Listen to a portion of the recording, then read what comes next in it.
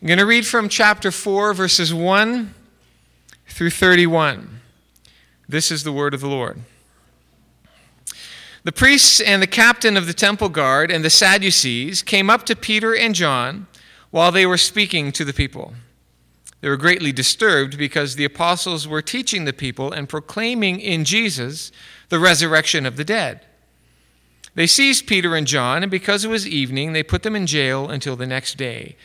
But many of those who heard the message believed, and the number of men grew to about 5,000. The next day, the rulers, elders, and teachers of the law met in Jerusalem. Annas, the high priest, was there, and so were Caiaphas, John, Alexander, and the other men of the high priest's family. And they had Peter and John brought before them and began to question them. By what power or what name did you do this? Then Peter, filled with the Holy Spirit, said to them, rulers and elders of the people, if we are being called to account today for an act of kindness shown to a cripple and are asked how he was healed, then know this, you and all the people of Israel. It is by the name of Jesus Christ of Nazareth, whom you crucified, but whom God raised from the dead, that this man stands before you healed. He, that is Jesus, is the stone you builders rejected, which has become the capstone. Salvation is found in no one else, for there is no other name under heaven given to men by which we must be saved. When they saw the courage of Peter and John and realized that they were unschooled, ordinary men, they were astonished. And they took note that these men had been with Jesus. But since they could see the man who had been healed standing there with them, there was nothing they could say. So they ordered them to withdraw from the Sanhedrin and then conferred together. What are we going to do with these men? They asked. Everybody living in Jerusalem knows they have done an outstanding miracle, and we cannot deny it. But to stop this thing from spreading any further among the people, we must warn these men to speak no longer to anyone in this name. Then they called them in again and commanded them not to speak or teach at all in the name of Jesus. But Peter and John replied, judge for yourselves whether it is right in God's sight to obey you rather than God, for we cannot help speaking about what we have seen and heard. After further threats, they let them go. They could not decide how to punish them because all the people were praising God for what had happened. For the man who was miraculously healed was over 40 years old. On their release, Peter and John went back to their own people and reported all that the chief priests and elders had said to them. And when they heard this, they raised their voices together in prayer to God. Sovereign Lord, they said, you made the heaven and the earth and the sea and everything in them. You spoke by the Holy Spirit through the mouth of your servant, our father David. Why do the nations rage and the peoples plot in vain, and the kings of the earth take their stand, and the rulers gather together against the Lord and against his anointed one? Indeed, Herod and Pontius Pilate met together with the Gentiles and the people of Israel in this city to conspire against your holy servant Jesus, whom you anointed. They did what your power and will had decided beforehand should happen. And now, Lord, consider their threats and enable your servants to speak your word with great boldness. Stretch out your hand to heal and perform miraculous signs and wonders through the name of your holy servant Jesus. After they prayed, the place where they were meeting was shaken, and they were all filled with the Holy Spirit and spoke the word of God boldly. This is the word of the Lord. You may be seated.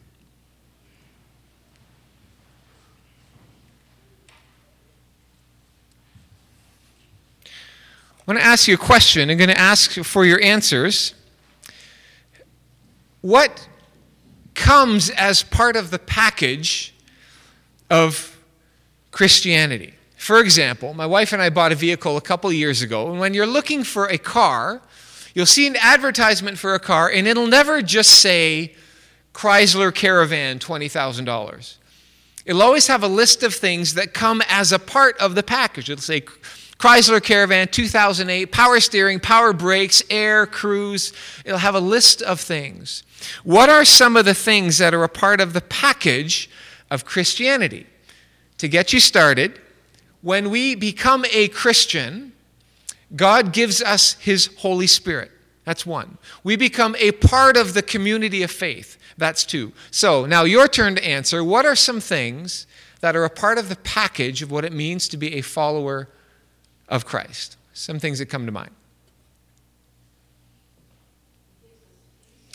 Peace. God has promised peace to those who are his. Okay? Forgiveness. Love and forgiveness. That's right. Anything else? Part of the body. Purpose. That's right. Holiness. God is conforming us to the very likeness of his Son. Boldness. Boldness and holiness. There you go. Boldness. That's right. How about sonship and daughtership? We become children of God. That's part of the package. How about the promise of God's presence with us all the time? There's all kinds of things that are a part of the package of what it means to be a follower of Christ. And they're all positive. They're all great things. They're all blessings. But one of the things that maybe we don't often think of, but is a part of the package of being a follower of Christ, is persecution. This is what Jesus said to his followers in Mark chapter 10.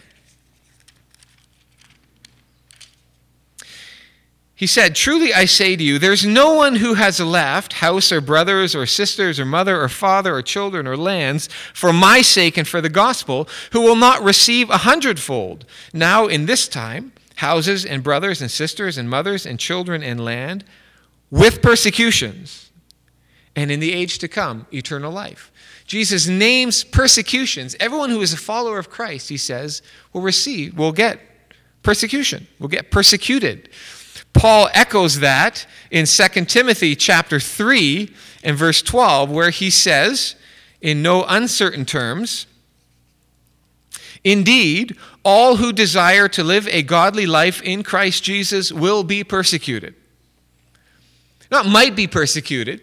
Like, watch out, there's a possibility that you'll face persecution. Persecution is a part of the package. There is opposition inherent for those who are followers of Jesus Christ. And the reason that we can assume and expect persecution is that the dynamic that is at play in Christianity is a clash of kingdoms. That is what is going on in the world of Christianity. It's a clash of kingdoms. Jesus always talked in kingdom terms. Have you ever noticed that? He proclaimed the kingdom of God.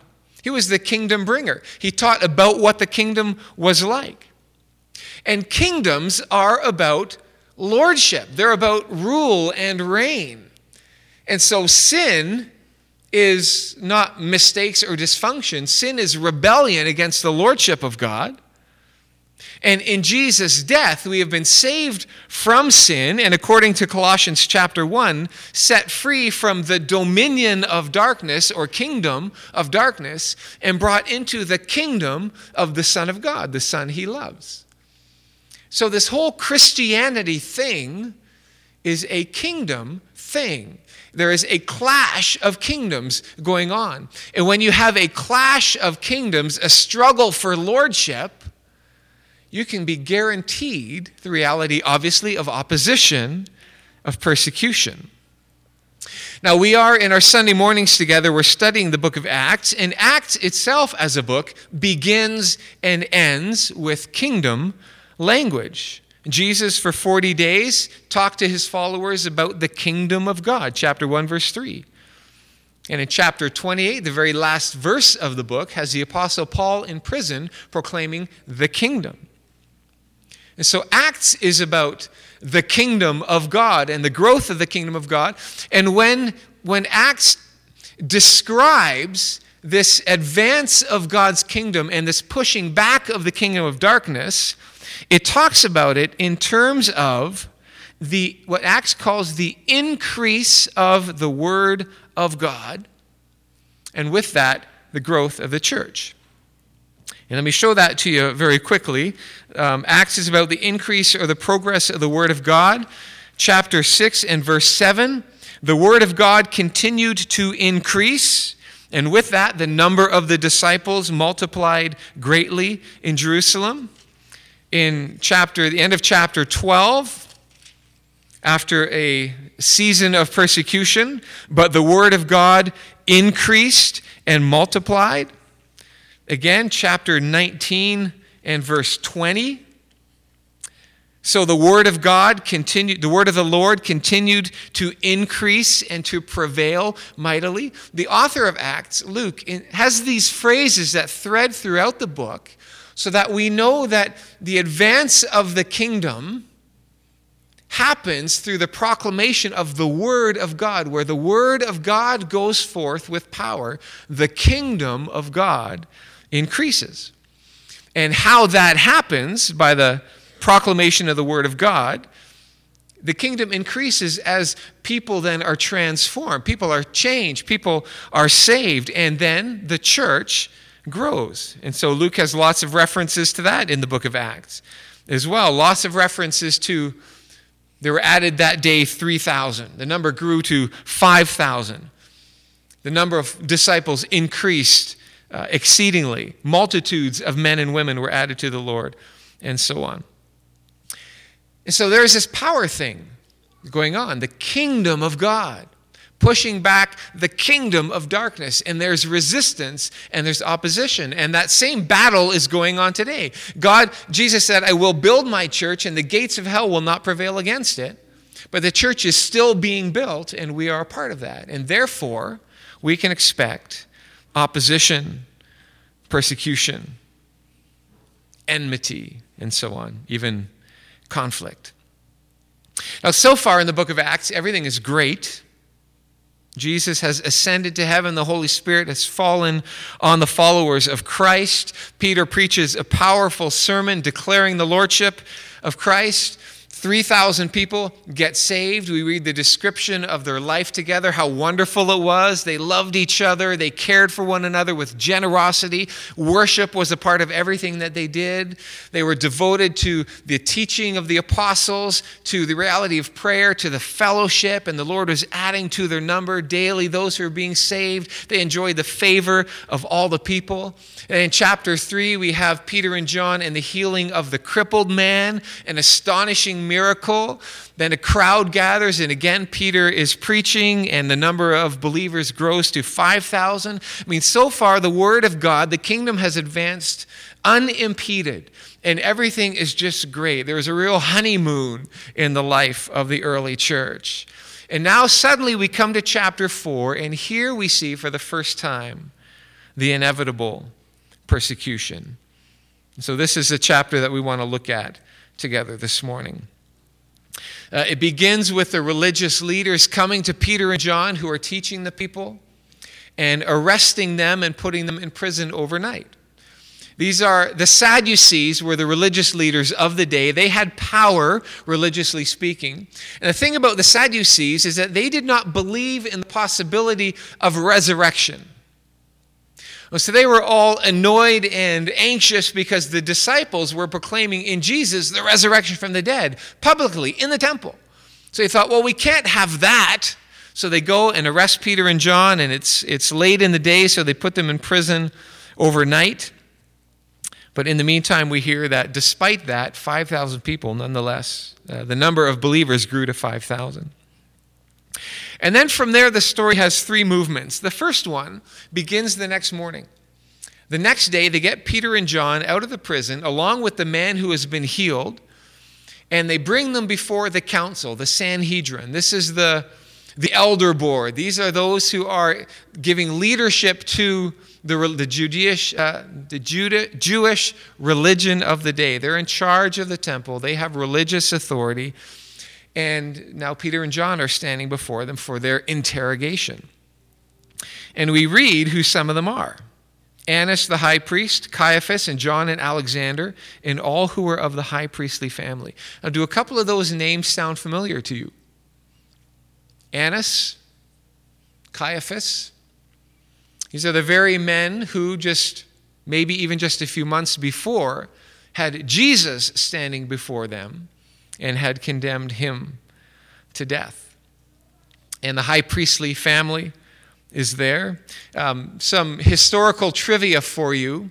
In the last days of the state of Israel and the fall of Jerusalem, which happened in AD 70, from BC 6 to AD 70, Annas and his son-in-law Caiaphas and 4 or 5, I forget, of Annas' sons served as high priests in those years. So there's a real family power at play. So here is Annas and his family calling the disciples of Jesus before them, Peter and John, and they're going to grill them. They want to know what is going on here. And so they ask the question, by what power or by what name did you do this thing?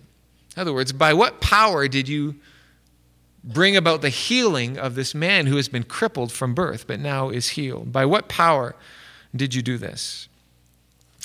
And Peter, filled with the Holy Spirit, then begins to speak. And he doesn't talk for very long, but it's marvelous what he says and how he says it. And Jesus had actually promised that when the time came for them to speak before authorities, they wouldn't have to worry about what to say, but they would know what to say. Jesus in Matthew 10 said this to his disciples: when they deliver you over, in other words, kind of hand you over to the authorities, when they deliver you over, do not be anxious how you are to speak or what you are to say. For what you are to say will be given you in that hour. For it is not you who speak, but the Spirit of your Father speaking through you. And that's what happened. So Peter, filled with the Spirit of the Father, filled with the Holy Spirit, preaches. It's short. It's about a minute. But in just a few sentences, he preaches the very same things that he preached about in chapter 2 at Pentecost and preached in the temple in chapter 3 to the crowd. He talks about the death of Jesus. He reminds them of their own complicity in it. Jesus whom you crucified. Talks about Jesus' resurrection, that God has raised him from the dead. He makes reference to Old Testament prophecy when he says the stone the builders rejected. That's from the Psalms. He talks about the fact that forgiveness, or in this case salvation, are in Christ and in Christ alone. I've said this every week in Acts, I think, so far, but whenever the apostles proclaimed Jesus, they proclaimed the same things. The basic gospel, the death, the resurrection of Jesus in accordance with the prophecy of the Old Testament, of the Old Testament scriptures, and the fact that salvation, forgiveness, is in Christ alone. Peter immediately begins speaking about Jesus. Because the ministry of the church then and the ministry of the church now is the proclamation of Jesus. Has always been, will always be, must always be. We proclaim Jesus. That is what we do. That is our call. That is our task. And a joyful, noble call it is. But we don't just proclaim Jesus generically. We proclaim, again, Jesus who died for sin, was raised to life, and that there is salvation in no one else. And that too becomes a catalyst, a trigger for persecution and resistance and opposition, because Christianity is, by definition, an exclusive message. There is salvation in no one else, no other name given under heaven by which we must be saved, is what Peter said. And in our world that, if it has any respect for Jesus at all, places him with an elite group of spiritual leaders, and maybe even as first among equals, that is a hard message to hear, because Jesus is not first among equals. He alone is the salvation of his people. Buddha and Muhammad need to be saved, and I needed to be saved, and we all need to be saved, and salvation is through Jesus alone. That is the message of the church. And it's not just because Jesus was a more competent teacher than anyone else. It's because what Jesus said about himself, about being the Son of God, having come from heaven, having the eternity of people and the judgment of people entrusted into his hands, and having that truth ratified by God himself when he raised Jesus from the dead. It's on that basis that we believe and affirm that salvation is found in no one else. He wasn't just a better teacher. He wasn't just a more moral person. He was a son of God who gave his life for the sins of the world. And therefore, salvation is and can be in no one else. Christianity is an exclusive, a centered in Jesus only gospel. And Peter, standing before the very men who had Jesus condemned to death, makes a point of saying even that, even in just a few sentences, he makes sure that they know that salvation is in no one else. And I'm struck when I read this by Peter's boldness. You remember when Peter was in the presence of these guys the last time, though he was in the courtyard and not on trial himself, that he quailed, cowardly, when even just a servant girl said, "I'm identifying you with Jesus. Isn't that right? Aren't you one of his?" And Peter, in fear, says, "Never heard of him." 3 times he said, "Never heard of him, don't know what you're talking about." And now, a relatively short time later, standing now in the place where Jesus had stood with his life on the line, Peter says, "Let me make it clear to you that you had Jesus crucified. He has been raised, and there is salvation in no one else." What a different Peter. What a different Peter this is. Transformed by the twin realities of the resurrection of Jesus, of which Peter was a witness, and the being filled with the very Spirit of Christ. What boldness that conjured up, that gave to Peter. And so in the second act of the story, beginning at verse 13, they're struck by the boldness of Peter. When they saw the boldness of Peter and John, verse 13, and perceived that they were uneducated common men, they were astonished. And they recognized that they had been with Jesus. They identified the courage of Peter and John and recognized that these 2 men had been with Jesus. And they made a link between those 2 things. And I wonder, can people tell that we have been with Jesus? Because we have been with Jesus. That is what the gift of the Scripture is, and that's what the gift of prayer is. Fellowship with the living God. We have the Spirit of Christ who indwells those of us who are followers of Christ. So we have been with Jesus. The question is, can people tell? Are we allowing Christ to transform us in such a way that people see there is something different, that there's things they can point to and say, "What is that? There's something different about you." And we can say, "That's Jesus." Can people tell? Are there those things in our lives? And the Sanhedrin, the council, even in opposition to Peter and John, they said, we can't let this go further. But interestingly, we're told that they say, "What shall we do with these men?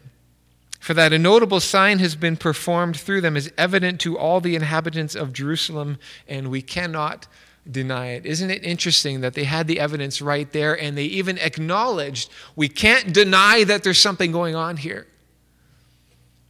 And yet, even with that fruit standing right before them, they still chose to say, "But whatever it is, we can't let it go on. Don't confuse me with the facts. I don't care if there's proof standing right in front of me. We are hostile to Jesus. We've got to shut him down." And that reality happens in our world today as well, I think. That there is evidence for the reality of a God who is good. And again, not just speaking generally, but good evidence for the reality of Jesus as the Son of God who was raised from death.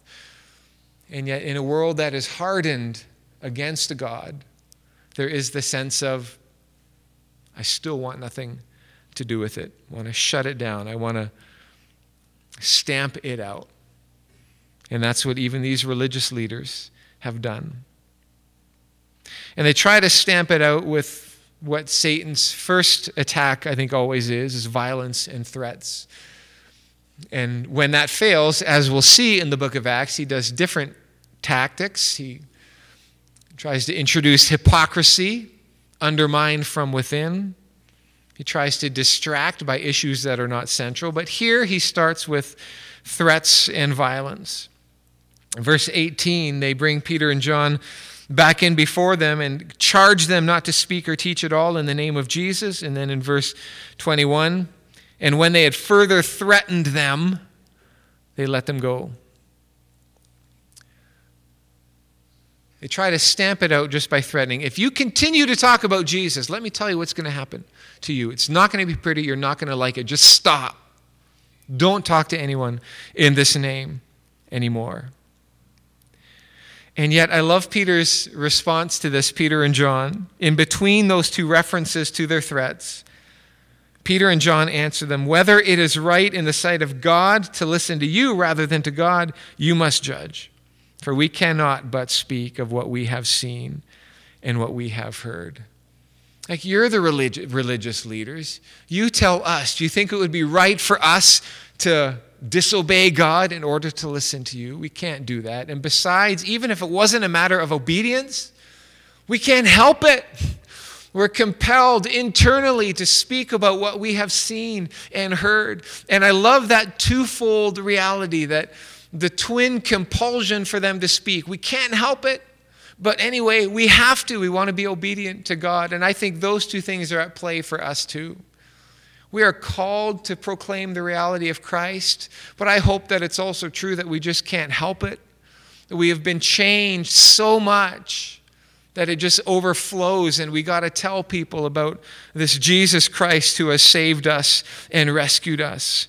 John later in 1 John chapter 1 will say something, many years later, will say something very similar to this. He says, that which was from the beginning, which we have heard, which we have seen with our eyes, which we looked upon and have touched with our hands concerning the word of life, that which we have seen and heard we proclaim to you. We're speaking out of experience. This is the Jesus whom we know. This is the Jesus who has transformed us, and we cannot help but proclaim him. And with that and further threats, then Peter and John are released. And then we have the third chapter in the story. Peter and John go back to their people, to the followers of Christ, to their community, and report what has just happened to them. And it makes sense that they would do that. It's a warning, right? It's like, hey guys, the ones who had Jesus killed 2 months ago, 3 months ago, whenever, we're on their radar now. Okay, we need to watch it. You need to know that we're now in danger from them. And their response to that reality is to pray, because they are devoted to prayer, right? That's what we read in the end of chapter 2. And in their prayer, they approach God in a manner that fits their situation. They address him not as loving Father, but as sovereign Lord. Like, Lord, let's start by getting this straight. We know that you are in charge of all things. And then they talk about the fact that Jesus' own crucifixion was in line with what God had determined would happen. So, Lord, we know that you are in control of all this. You prophesied this. You made it happen. Things are turning out exactly as you said it would. And so in light of your sovereignty, now we are on the hook, and so we pray. And what do they not pray? They don't pray, Lord, keep us safe. Please save the priests, bring them on our side. Please protect us from the danger that we're in. No, what do they pray? They say, Lord, in light of this persecution, in light of the fact that our lives are in danger, it'd be easy for us to be fearful. So give us boldness. We don't want to stop proclaiming Jesus. We don't want to huddle in safety somewhere. We know that the world needs to know this. So give us boldness to stand in the face of persecution and opposition. We can't roll up our sleeves and be bold, O Lord, so would you give us boldness? We need your help in this. And as you give us the boldness of proclaiming the word concerning Jesus Christ, will you then Affirm that word by acts of power. Do healing. Perform wonders and signs, so that when we proclaim Jesus and miracles are worked in the name of Jesus, that your truth will be heard with credibility and power, and you can be glorified through the name of your holy servant Jesus.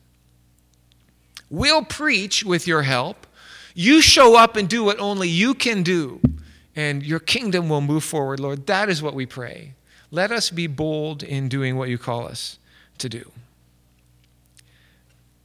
And we as a church, we pray, right? We pray for the church. Many of you pray for Thornhill Baptist Church. Question is, what is it that we pray? We pray a lot of things that are right and good. We pray for joy. We pray for wisdom. Lord, guide us in the decisions that we make. When there's a time of hurt or crisis or we're wondering about our future, we pray, Lord, bless this church. And it's good to pray those things. But underneath all of that, I would suggest scripturally that the appropriate thing to pray before we pray anything else is, oh Lord, give us boldness to proclaim the name of Jesus, and will you act in power to change the lives of people through the proclamation of Jesus. This we pray. And with that, O Lord, let there be joy and wisdom and guidance and help. But make us bold and proclaim the name of Jesus. Not so that Thornhill will do well, but so that Jesus will be glorified, and through the glory of Jesus, the Son of God, God the Father, will be glorified. I love how these guys pray in this situation.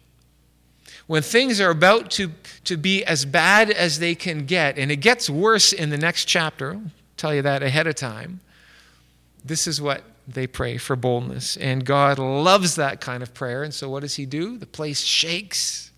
They're all filled with the Holy Spirit and continue to speak the word of God with boldness. We as the people of Jesus face opposition in our day. We face persecution. And there is the persecution of the state. It's not explicitly dangerous or hostile. I expect that someday it will be. But there is a resistance from our culture against Jesus and against Christianity. But I think that our opposition also comes from other things that are far more subtle. Busyness, materialism, laziness, distraction on finer points of theology, other things that hinder our seeking first the kingdom of God and proclaiming the name of Jesus. I think our opposition tends to come from those kinds of things. But even there, our appropriate response is to pray for boldness and just for the reality of God to show up and glorify his servant Jesus through his people. And if this chapter tells us anything, it tells us this. In the face of opposition, the believer's response is to boldly proclaim Jesus and trust in God's sovereignty.